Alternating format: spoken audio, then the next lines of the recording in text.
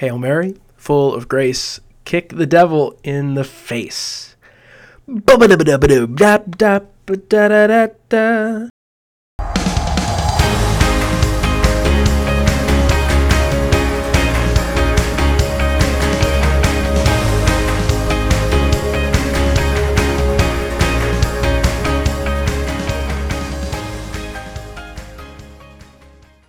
And welcome back to Love Speaks for Monday, October 9th, 2023. Happy second week, full week of October. It's hard to believe. The weather here in Washington was super weird this weekend, and sounds like in Chicago it was as well. I don't know where you are exactly, but I hope that fall is finally here. Yesterday morning it was so rainy and gross here.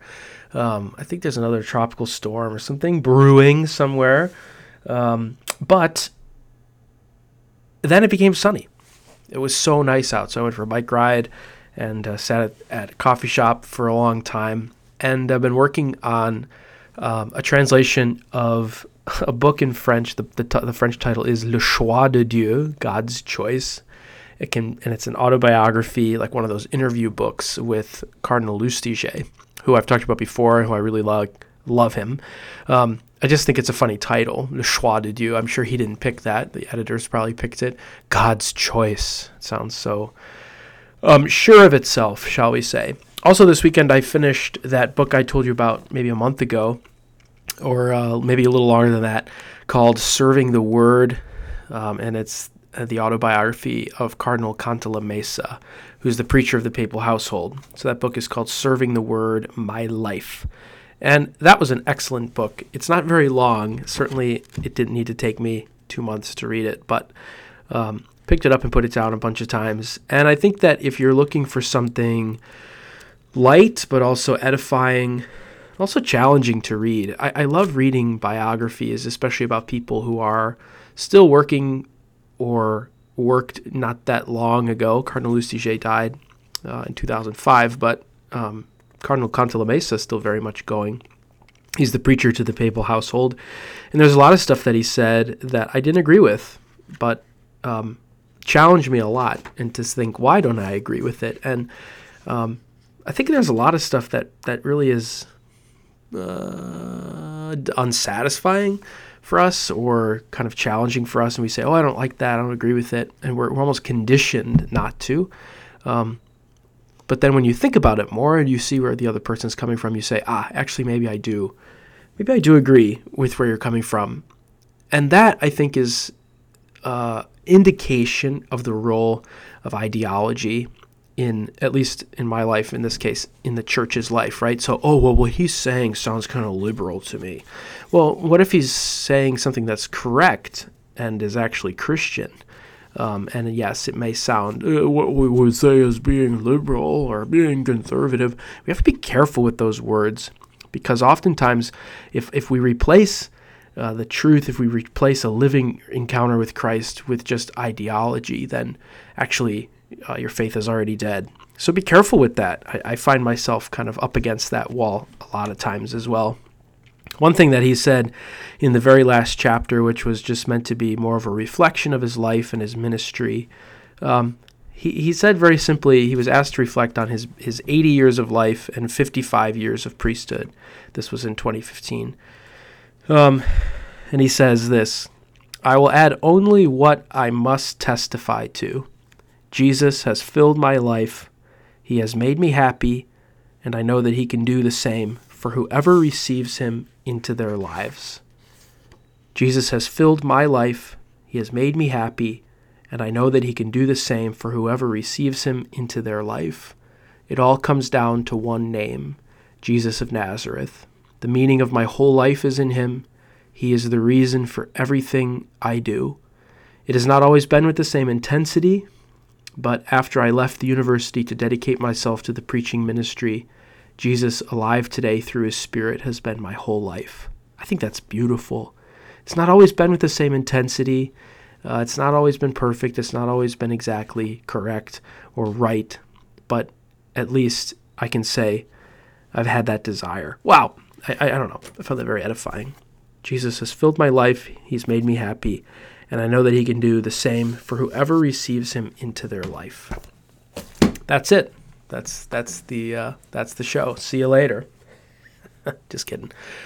I want to go to the readings this week, but I just had a question about them that I'm not sure if I have it figured out yet. So maybe as I talk, I'll figure it out. That's most of what I do anyway.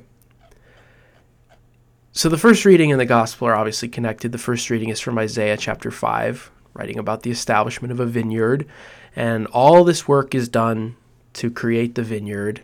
And Isaiah tells this story that after you did everything, right? You spaded it, you cleared it of stones, you planted the best vines, you built the watchtower, you even set up a wine press, kind of in anticipation of there being a great crop.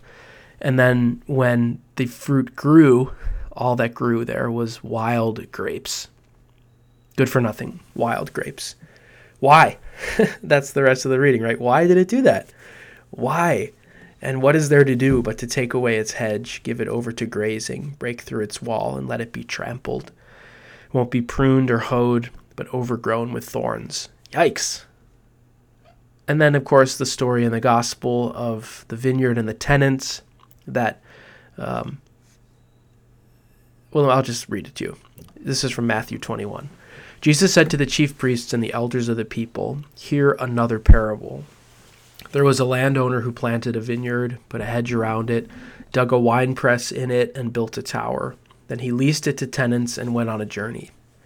When vintage time grew near, he sent his servants to the tenants to obtain his produce. But the tenants seized the servants, and one they beat, another they killed, and a third they stoned. Again he sent other servants, more numerous than the first ones, but they treated them in the same way.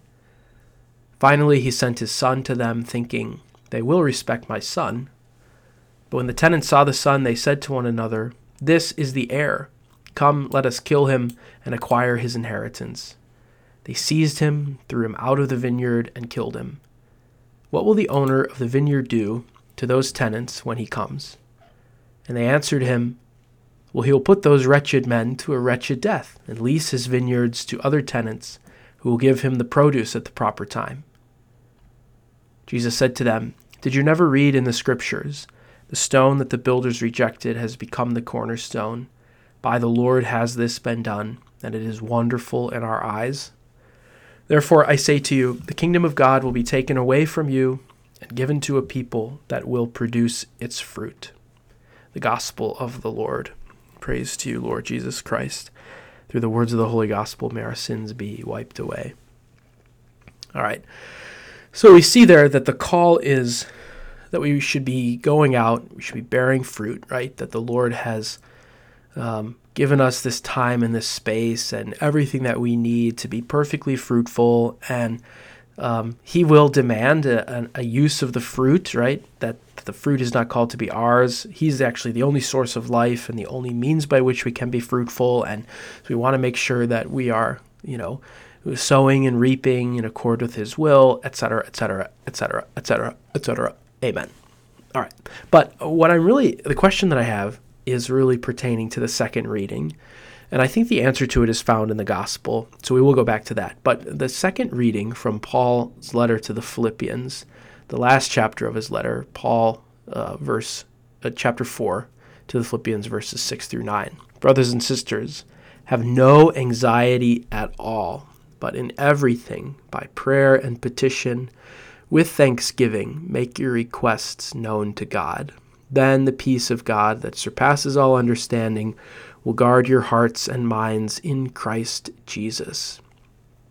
There's a beautiful story, if you've ever seen or listened to the musical Come From Away, which is about the people of Gander in Newfoundland, who received hundreds of people on 9/11 from all over the world when the planes were grounded and the airspace over the United States was closed. And so many people landed at this huge airport in Gander in Newfoundland. And the people who landed there, of course, were scared. And there's a story that one of the people who were kind of offering hospitality were trying to communicate with a family that was from a place that didn't speak any English. They didn't have any knowledge of what had happened or where they were. But the man from Newfoundland noticed that the father of this family had a Bible out. And so, knowing that Bibles are numbered the same regardless of what language they're in, he opened up to Philippians 4:6. Have no anxiety at all, but in everything by prayer and petition with thanksgiving, make your requests known to God. And he says that really opened up a kind of beautiful dialogue between the two of them. And I love that story, of course. His translation, at least in the story as it's told, was not have no anxiety, but it was be anxious for nothing. Be anxious for nothing. And that is a tall order. I've written before on my own website. I've spoken about this in homilies and in missions. We've written about it in the newsletter before, about just the role that anxiety has played in my own life. And certainly it's a huge part of my own story, and it's not a part of my story that I'm ashamed of at all. Having anxiety, especially crippling anxiety, is a very humbling thing, but it's a very sanctifying thing as well. And that's part of what I'm working on now on my little sojourn here in Washington. And I just submit that to you in great humility because it's part of my experience, but it's also part of my sanctification, and it's a beautiful part of my ministry as well. And I have a lot of questions about it. It's a very complicated experience. It's a very difficult experience sometimes. And I think that some of the trouble that we get ourselves into can come from trying to mitigate or medicate rather than actually deal with those kinds of issues that are right in front of our faces, even though sometimes they're veiled, right?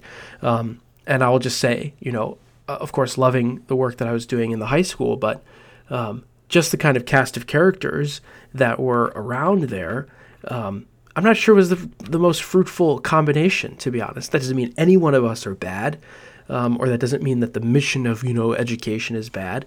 It just means that a supportive environment goes a long way to decrease a lot of the difficulties that we feel inside. And that's just something that's part of the reality of the whole thing, and that's fine. I think it's fine anyway, because both in the seminary when I was working through anxiety and now, a lot of it has to do with the environment you're in, the community of people that are around you.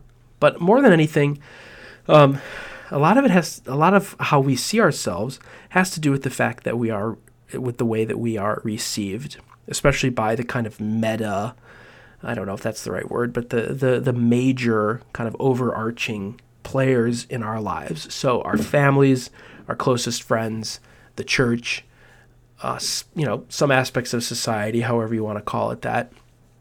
And so it can be difficult for people who have anxiety, real clinical anxiety, to read a reading like Philippians and hear Scripture say, have no anxiety at all, but in everything by prayer and petition, with thanksgiving, make your requests known to God. Then the peace of God that surpasses all understanding will guard your hearts and minds in Christ Jesus. And there's two difficulties with that, right? It sounds like have no anxiety, and once you're done having anxiety, then the God of peace that surpasses all understanding will do his work in you. But as long as you have anxiety, there's always going to be a roadblock there. That's the first thing that's difficult to hear. And the second thing that's difficult to hear, maybe more difficult to hear actually, is have no anxiety at all, but in everything, by prayer and petition with thanksgiving, make your requests known to God. Don't be anxious, just pray more. Don't be anxious, just pray more. Or pray at all. And maybe if I prayed right, or I offered things in a better way, or I phrased things differently with God, then I wouldn't be so anxious. Or God's not going to listen to me until I'm done being anxious, as if it's something that I chose or something that I'm willingly hanging on to. And those are very difficult things to hear, obviously. So what the heck is going on here? Anxiety. Okay, so, that's a question. That's a word in the Scriptures. So where do we go when we have a question about a word in the Scriptures? We go to GreekBible.com, obviously, and thank God that GreekBible.com has expanded beyond just the Gospels and now almost all of the New Testament is available there. Maybe actually all the New Testament's available there. So you go there, GreekBible.com, go to Philippians 4:6, hit go. And what do you find? What do you find? Right there, it's the second word, merimnaho in Greek. The word for anxiety, or the word we're translating as anxiety, is defined in the Greek as to be anxious. Okay, thank you. To be troubled with cares, to care for, to look out for, to seek, to promote one's interests, caring or providing for. Okay. So to care for, to provide for. So like, is the Bible saying don't care about anything? Like I shouldn't have any cares at all? Well, that seems to be a bit too simple. So then, you want to work your way from Greek to English in the same way that the scriptures worked themselves from Greek to English. So you go from Greek, merimnao, to Latin, kurat, cura est. Kurat in Latin means care. Okay, well, there we go again. Care. Don't care about anything. Oh, God. Is that really what it is? I'm not sure. So then, where do you go? Then you go to entomonline.com and you look at the etymology of different words, right? And here you can see that there's a difference. At least Entomonline is giving me a difference between solicitude, a noun, and anxiety, anxious, as an adjective. And they're coming from different root words, obviously. So solicitude is defined as, great care, concern, an uneasiness of mind based on the kind of industry or activity or daily concerns of life.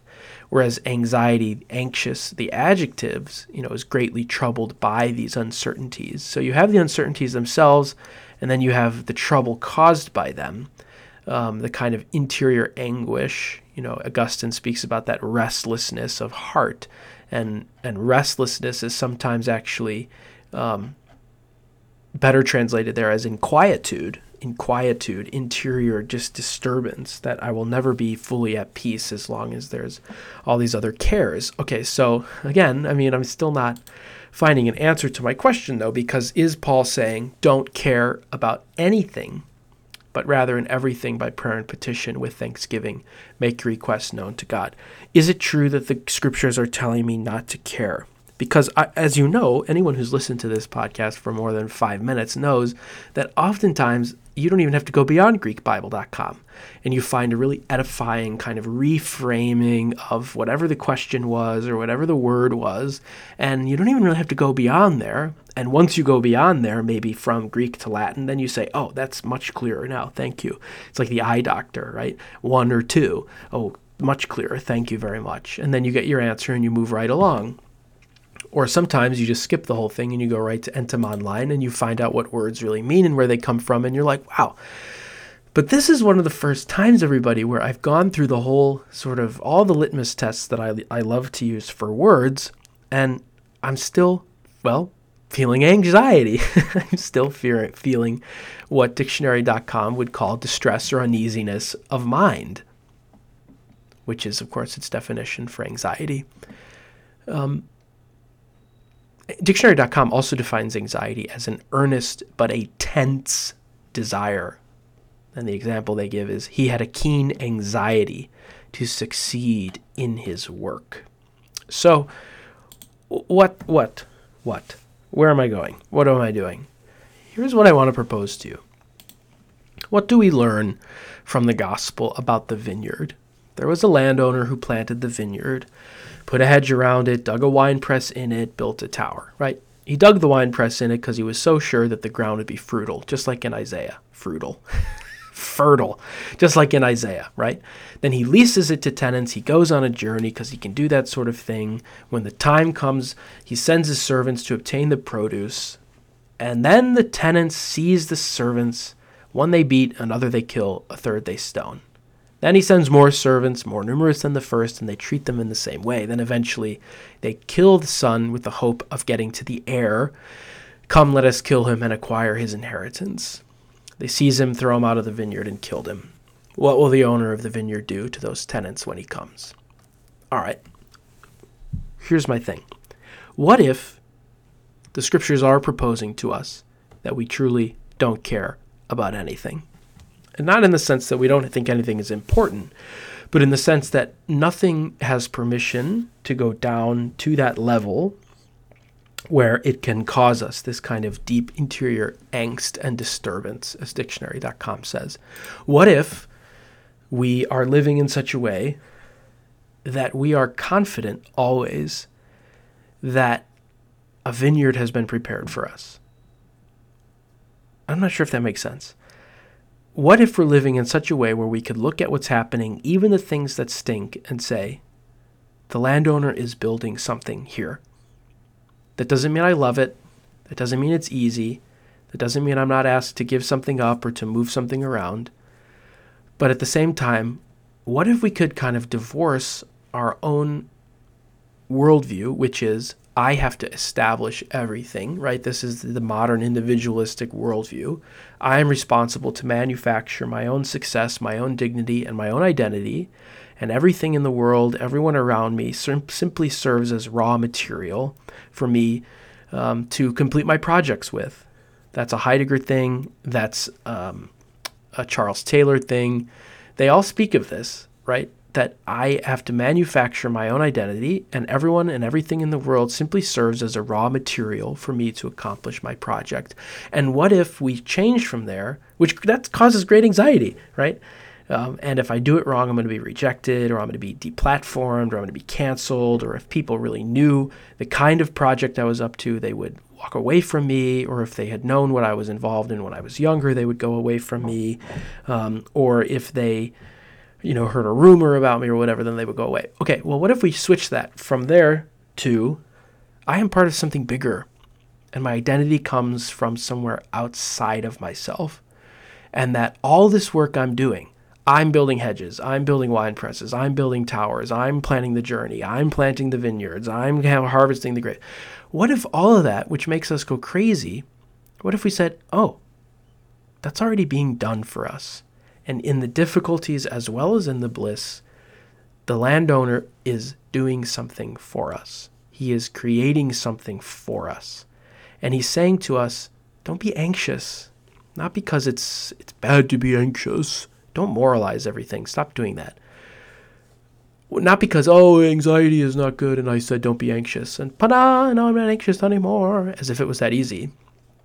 But what if he's saying, trust me, and dedicate yourself to finding out what I'm up to, rather than dedicating yourself to trying to do it all on your own. Dedicate yourself to trying to discover what I'm up to, rather than dedicating yourself to trying to do it all by yourself. And that to me is a very plausible way to proceed. It's a very difficult way to proceed, obviously. But I had a therapist once who always used to say, you got to pick your hard. Pick your hard. It's very difficult to surrender our lives over to God's will. But guess what? It's also hard to do everything on our own. Pick your hard. One of those things is difficult, but it will bear great fruit. And one of those things is difficult and will actually only get more difficult as you go on. And this is why I started the way that I did with that funny prayer, Hail Mary, full of grace, kick the devil in the face. Because you can see with the tenants, when the landowner sends his representatives to go get his own produce, the way that they react is so interesting. And have you ever found yourself in a time of great anxiety where you do or say something that is just so ridiculous, that's just so not you? And maybe it even causes great difficulty and strife for your own life or other people's lives. You make a huge mistake maybe, or you have a lapse of judgment maybe. And you have to be, of course, available, so to speak, to the consequences. But in your heart of hearts, you say, that was not me at all. That came from a place because I simply was out of my mind. How is it possible that this guy goes from I'm going to build this beautiful vineyard and it's going to produce all this great fruit, and I'm going to have a wine business now, and I'm going to have all this stuff, and here's all this work for the people, and great employment opportunities. How do we go from that to they kill the son and acquire his inheritance? It's so ridiculous to me that these tenants, they're so far gone from reality because of their greed, because of their anxiety, because of their thinking that everything depends on them. They're so far gone from the way the world actually is that they think, oh, the guy sends his son and we're going to kill the son, and then the father, the landowner, is going to give us his son's inheritance. As if the guy is going to be like, oh, yeah, you're my sons now. Yeah. No, like, what? These people are not thinking clearly. They were never going to get the son's inheritance. Whether they killed him, whether the guy died of natural causes, they were never going to get his inheritance. And yet they kill someone thinking that reward is theirs. Makes no sense. But that is what sin does. That is what kind of an overemphasis on our own will does. And the greatest definition of sin that I've ever heard is, I want what I want, and I want it right now. And that's where anxiety leads. Having anxiety is not a sin. In some cases, having anxiety is a severe clinical issue that needs to be, remedied through medication or through therapeutic counseling or whatever.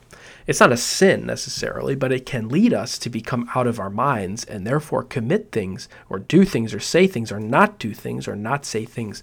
And thereby we end up offending God and neighbor. So we have to be very careful, and we want to make sure that we're always on our guard against this, because there is a remedy to that anxiety that we feel. And I don't think the scripture is saying don't care about anything, right? I once when I lived in Peru and I learned how to say, like, doesn't matter to me, it's not a big deal, no me importa. And I accidentally used it wrong, shall we say, with my host family. And I was trying to say, like, oh, it doesn't matter to me what we do. It was like we were asking about dinner or something, where we were going to go for dinner, or I don't even know what it was, or what do I want them to cook for dinner. But the way that I used the totally wrong phrase. And I basically said to my host mom, who had bent over backwards for me for months, even including when I was very sick, I basically said, like, I don't really care. I don't give a crap. I don't care. That's basically what it said. It was supposed to be like, oh, it doesn't matter to me, don't worry about it. But the way that it came out was, I don't care, And she was offended by that, as she should have been. So, of course, we're not saying, like, I'm not saying get up tomorrow and look your kids in the face and say, I don't care about you. Feed yourselves. I don't care about paying bills. I don't care about mowing the lawn. I don't care about taking a shower or getting a haircut. I'm not saying that. But so many of the things that cause us disquiet, that interior restlessness, are things that are actually part of something that the Father is already working on. And we just have to really get into that place where we can say, I know you're working on this. And for the time being, I realize that I am totally powerless over this. And I'm going to let you bring it to fruition in your own time. And in the meantime, I'm going to pray. I'm going to make my requests known to you, God. But in the meantime, I'm going to receive also the peace that comes from you, which surpasses my understanding.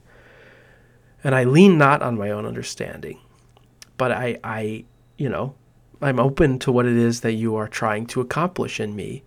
And I'm not going to try and undo what you're doing, or I'm not going to say out loud, hey, yeah, I really am interested in what you're doing, God. And then in my actions, I'm going to keep trying to do whatever I want. No, I'm going to live my life. I'm going to focus on a life that's filled with abundance. I'm going to read. I'm going to drink tea. I'm going to go to bed early. I'm going to have a positive attitude. I'm going to practice self-care and speak loving kindness over people. I'm going to paint a picture with watercolor. Finally, brothers and sisters, whatever is true, whatever is honorable, whatever is just, whatever is pure, whatever is lovely, whatever is gracious, whatever is worthy of praise, I'm going to think about those things. And I'm going to keep on doing what I have learned and received and heard and seen. For the God of peace will then be with me. That sounds really simplistic. Some of you are thinking, this guy is crazy. It's too easy. It's too simplistic. It's not possibly going to be like that. And all I'm going to tell you is that it is. It is simplistic. And I think I felt silly. I feel silly sometimes because I make things so complicated. But they don't need to be this complicated, everybody. They simply don't need to be this complicated. We complicate a lot of things by trying to be God. We complicate a lot of things by trying to figure out at our own way, at our own pace, what God is up to. And we complicate a lot of things by trying to accomplish and manufacture the meaning and depth of our life on our own, when actually the meaning and depth of our life is something that we're called to receive from outside of ourselves and is something that the Father has been working on for a very long time. So I just submit that to you. Are the scriptures this weekend telling us don't care about anything? And of course, as with all things in the Catholic world, the answer is yes and no. Yes and no. And I'm hoping that you find that to be somewhat unsettling and also somewhat helpful, because I'm finding that to be somewhat unsettling, but also somewhat helpful. Yeah, that's all I got. I hope you all have a wonderful week. Try not to be anxious, but don't look at it as if, if I just pray more, it'll be fine. And don't think about it in the kind of Pelagian or moralistic sense that, well, once I'm done being anxious, then God will listen to me. Don't think about it in that way, because that's not true. But ask for the grace from the Holy Spirit that he might shine his light in you like a little flashlight, to be able to reveal the places in you where you're still holding on to your own vision of things, your own desires for things, and really just ask in faith and in boldness for the grace to be able to see it God's way. Jesus, reveal to me the way of your Father. Jesus, take me with you to the Father that I might see things clearly and be set free. I might not be so captive to my own wills and ways and whims, but I might be able to have great confidence, actually, that your Father knows what he's up to, that he loves me, that he's caring for me, and that he wants me to be free. Gosh, that would really change the way we live, I think. And if you're having difficulty with it, just know that little Father Eye guy over here is also having difficulty with it sometimes too. So we can have difficulty with it together. Hope you all have a wonderful week, and please pray for me. Know of my prayers for you. Please continue to pray also for the people of Israel and Palestine, because the violence unfolding there is really serious. There's a great statement that's been put out by the patriarchs and the heads of the churches in Jerusalem, condemning the violence and calling for peace, of course. And that's a land that is meant to be filled with peace, and it really has never been filled with peace, which speaks to the veracity of the whole thing going on there. But that's a different podcast. So pray for peace in Jerusalem, as the psalm would say, because that's meant to be Yerushalem, the city of peace. And right now, that area, Jerusalem, the city itself, is safe for now. But Israel is called to be God's land and a land of peace. So we offer and we fast and we pray for that reality. It's also the month of Our Lady of the Rosary, so maybe consider offering your rosaries this month for peace in the Holy Land. God bless you.